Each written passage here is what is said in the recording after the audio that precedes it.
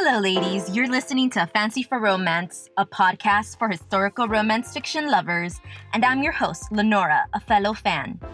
This is episode 3, and it's called In the Cold, Harsh Light, where I'm going to be diving into Wicked and the Wallflower by Sarah Maclean. Okay, friends, before we begin, I don't use character names, so you'll mostly hear female lead and male lead. There will be the occasional spoiler, but nothing that will ruin it if you haven't read the novel. So without further ado, let's get to it. The story begins at the ball being held in Marwick House. Our male lead is breaking in to make sure the Duke is reminded of the promise they made to each other all those years ago. No heirs. The male lead has been betrayed by the Duke and means to punish him for his past transgressions. While sneaking into the ball, the door to the conservatory opens, and in comes our female lead, causing the male lead to hide in the shadows. She heads to the balcony to catch a breath from the ball, a moment of quiet away from the harsh criticism. After exquisite banter between our main characters, they go their separate ways. But to our female lead's chagrin, she bumps into her former group of friends who do nothing but humiliate her. In a moment of rash indignation, our female lead proclaims to the group to have already landed the Duke. Back at home, the female lead is in a panic and is distressed by her lie. She has been ruined. When she enters her bedchamber, the mysterious man from the ball has come to offer her a deal. He offers her a Duke. She negotiates for passion as well. Little does she know that the male lead is using her to exact his revenge. So here we are, friends, and let me tell you, I ate up this book. When I read the back cover, I wasn't expecting much, to be real. I knew it would be a good read. I knew I would enjoy it. I mean, the author proclaims male lead to be a bastard son of a duke and king of London's dark streets. I enjoy reading stories with bad boys, so I knew I had a check mark there. But you want to know what got me, though? It was the language used in the story that hooked me. In the prologue alone, I felt like I was reading a fairy tale. In my mind, I could imagine listening to the narrator from Beauty and the Beast. So Disney-like, but not childish. Since I feel like I do it no justice, I'll read a short snippet from the prologue. The three were woven together long before they were aware. Strands of spun, silken steel that could not be separated, not even when their fate insisted upon it. Brothers born on the same day, in the same hour, at the same minute to different women. The high-priced courtesan, the seamstress, the soldier's widow. Born on the same day, in the same hour, at the same minute, to the same man. The Duke, their father, whose arrogance and cruelty fate would punish without hesitation, stealing from him the one thing he wanted that his money and power could not buy: an heir. I love the repetition and how it creates a feeling of a rhyme, but not quite. The story in general carries just the right amount of description so that you are immersed in the environment, but not too much that you are bored. As you continue reading, the language use continues to flourish. The banter between female and male lead is off the charts. There is wit and charm and flirtation. It's delicious. After the first couple of chapters, I was invested because I wanted to see the male lead's plan fail. After all, we know the main characters will fall in love. It's the how that's enthralling. Our female lead is a wonderful character. She is bright, witty, and her hero's journey, or transformation if you will, was wonderfully illustrated. She is actually a relatable character. Her journey starts with her dissatisfaction with her current life. She was outed of her friend group, outcasted by society, plastered as a wallflower. All she wanted was to reintegrate herself into the glamorous life she once led, which she believed at the time was important and a part of who she was. The thing here is, she wants to go back to the known and familiar. She wants acceptance and she is seeking it from her social circle and her peers. She wants to follow the dictates of society, even though they do not truly inspire her or let her grow and thrive. She is neglecting herself simply to fit in because she believes it to be the right thing to do, because it is the only thing she knows, and because it is what she was taught. That is what's so lovely about her transformation. Even though it is set in 1837, her problems are still relevant to this day, even though it's a fictional character with exaggerations built in for entertainment purposes. It doesn't change the fact that the author gave her a very grounded human problem. She wants to fit in. She wants to be accepted. Her transformation is relatable. We might not be in London or a part of the glittering ton, but the fact is, a lot of times while growing up, we tend to neglect ourselves or change ourselves to fit in or to follow the norm. As social creatures, we value what those around us think, even to our own detriment. Through her journey, she begins to accept herself for who she is and what she wants. She begins to follow her gut and pursue her true desires. She realizes that what society has dictated is not important to her any longer, all the while discovering herself, and that there is more to her and for her than she had believed possible. The female lead goes through a transformation from a passive wallflower to a lock-picking temptress, determined to open the doors shut before her, not letting anything get in the way of what she truly wants and who she truly is. The male lead is the king of the underground. He is a powerful character who has fought for what he has. He has made his fortunes from nothing, all while protecting his siblings.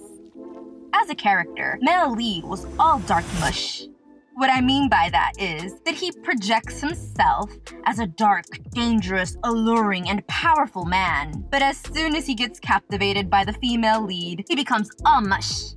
It's very sweet and totally fictional. He is, in his own right, a powerful character, though. He just so happens to become mush around her.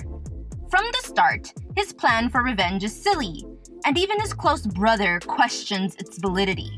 Now, as male characters go, the way he falls for her is endearing. The way he treats her as perfection is swoon-worthy. I would say his character flaw is putting the female lead on a pedestal too far above himself. It gets to the point that his treating her as perfection gets rather cheesy, and at times annoying. He actually displays low self-worth when it comes to her, which again, is a character flaw, because we need those to create semi-believable characters. He is also a character who has a clearly defined idea of what is possible and not possible for himself, of what is right and wrong, and what should and should not be. This causes him to push away the female lead when he realizes he wants her. Again, because he does not feel worthy of her. In a way, his character growth was also about wanting more than the rules and bounds he had set for himself. Accepting that more was possible, that even he could wish for the light and have it. Furthermore, learning that there was more to darkness than even he had realized. The ideas of light and darkness in the novel fascinated me. The interpretations of light and darkness vastly changed depending on the character. This is what gave me the idea for the episode title. Early in the story, we can easily see the female lead's idea of what light and darkness represent. On page 19, and I'm quoting, "Maybe he was the darkness itself, ephemeral and mysterious and tempting. So much more tempting than the daylight, where flaws and marks and failures shone bright and impossible to miss. The darkness had always tempted her, the locks, the barriers, the impossible." And on page 20, and this is a partial quote, "Everything seemed more possible in darkness than in the cold, harsh light." Here we can see an unusual idea of what darkness represents, and I love it. For the female lead, darkness is the unknown, wonder, mystery, possibility, and freedom from society's pressures, while the light for her represents coldness, scrutiny, restraint, rules, bounds, expectations, and shackles. It's a wonderful interpretation and rings true for the character because the female lead lives in a world where one must conform to society's rules and structure. A world where you are constantly being judged and scrutinized. A world full of light, splendor, and power. However, the moment you step outside those rules, you are cast out and ostracized. In this sense, the light is suffocating, cold, and unforgiving. This leads me to the male lead's interpretation of light and darkness. His is the more stereotypical. For the male lead, darkness is sin, greed, distrust, lack, and fear, while light is warmth, beauty, comfort, and purity. Throughout the story, the female and male lead both want what the other has. The female lead wants darkness, adventure, and his world.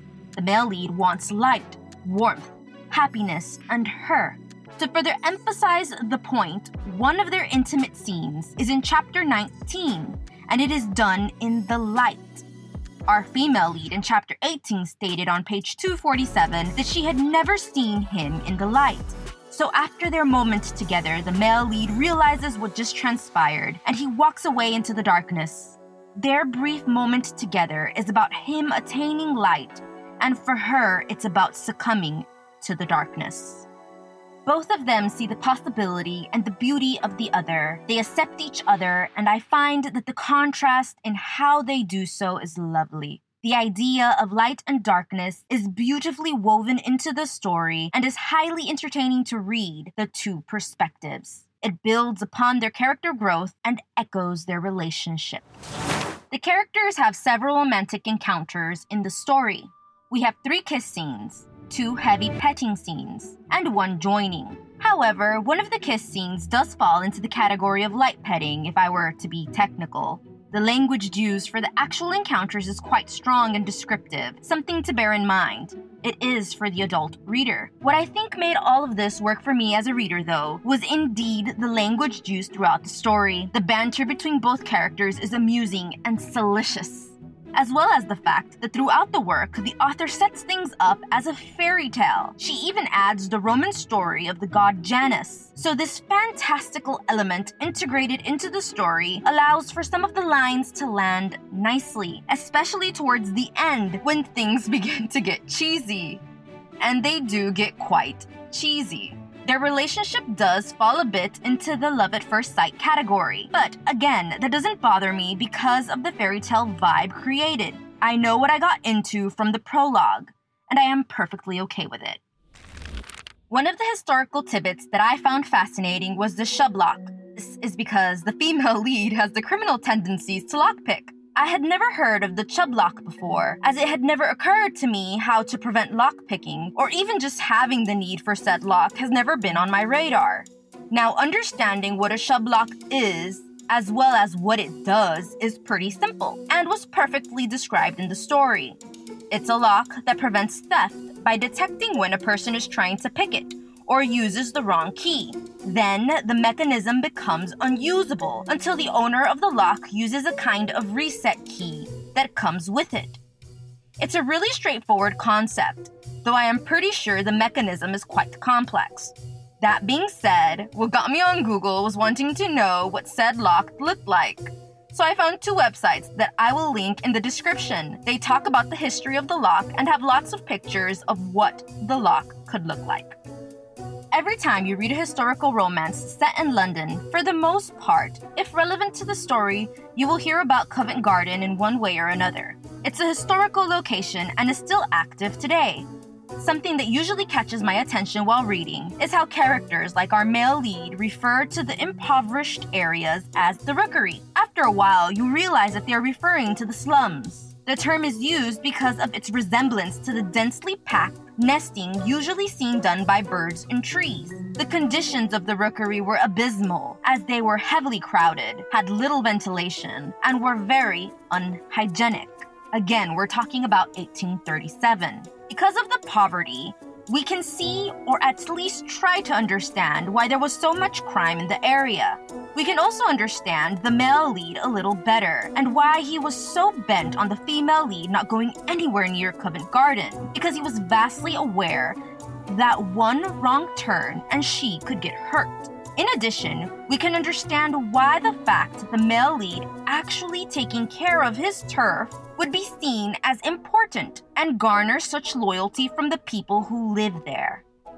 If there is a person who is actually improving your living conditions and giving honest work to the people therein, it is easy to conclude that keeping said person safe is to the benefit of many. This, in my opinion, worked well in the plot of our story and helped us fall more in love with the male character. It shows his humanity. He is not a cruel man. It also justifies the reason why a man as powerful as the Duke could not find the male lead and his siblings. The male lead had gained the trust of his people and they protected each other. All in all, be it the contrast between light and darkness, the female lead's personal transformation story, the male lead's attempt at happiness, or the fantastical fairy tale elements integrated into the story, and the language used, this read was riveting. And this brings us to the end of A Fancy for Romance podcast episode number 3, In the Cold, Harsh Light, reacting to Wicked and the Wallflower by Sarah Maclean. Thank you so much for listening to the end. I appreciate it so much. Don't forget to subscribe to our podcast and share with your friends who you think will find this entertaining. See you next time.